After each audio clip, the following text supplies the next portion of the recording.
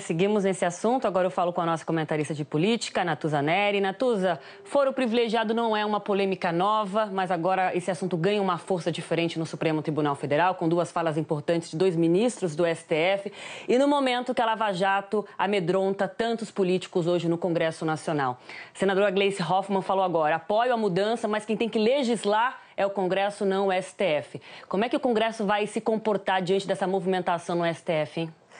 Olha, Aline, deve haver alguma reação. Eu estou com a senadora Ana Amélia. Quando o Congresso não se pronuncia e é omisso, o melhor é que alguém faça.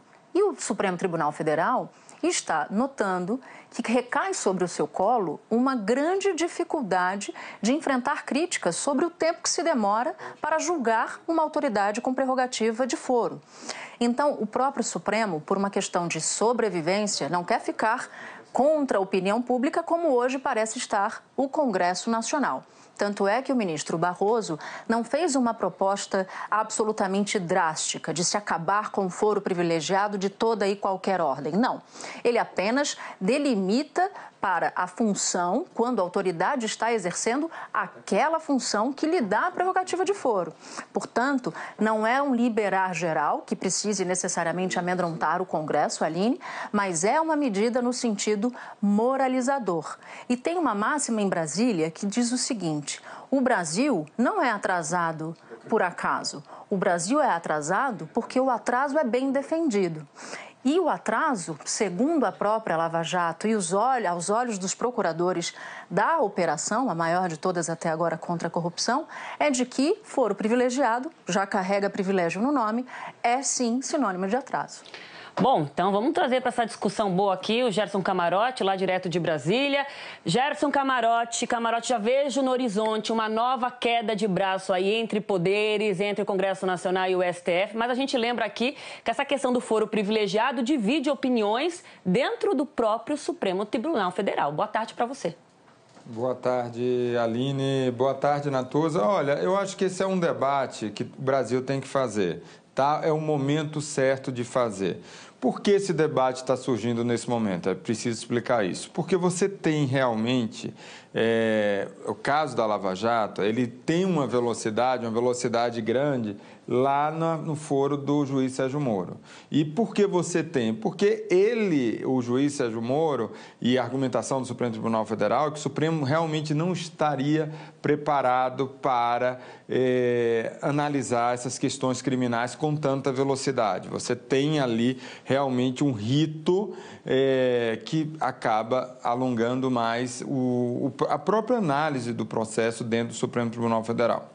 O que é que você acaba analisando, Aline, diante disso tudo? Seguinte, você tem divisões dentro do próprio Supremo Tribunal Federal, como você falou, em relação à interpretação disso daí. Eu estava conversando, por exemplo, com o ministro Gilmar Mendes. O ministro Gilmar Mendes entende o seguinte: olha, você tem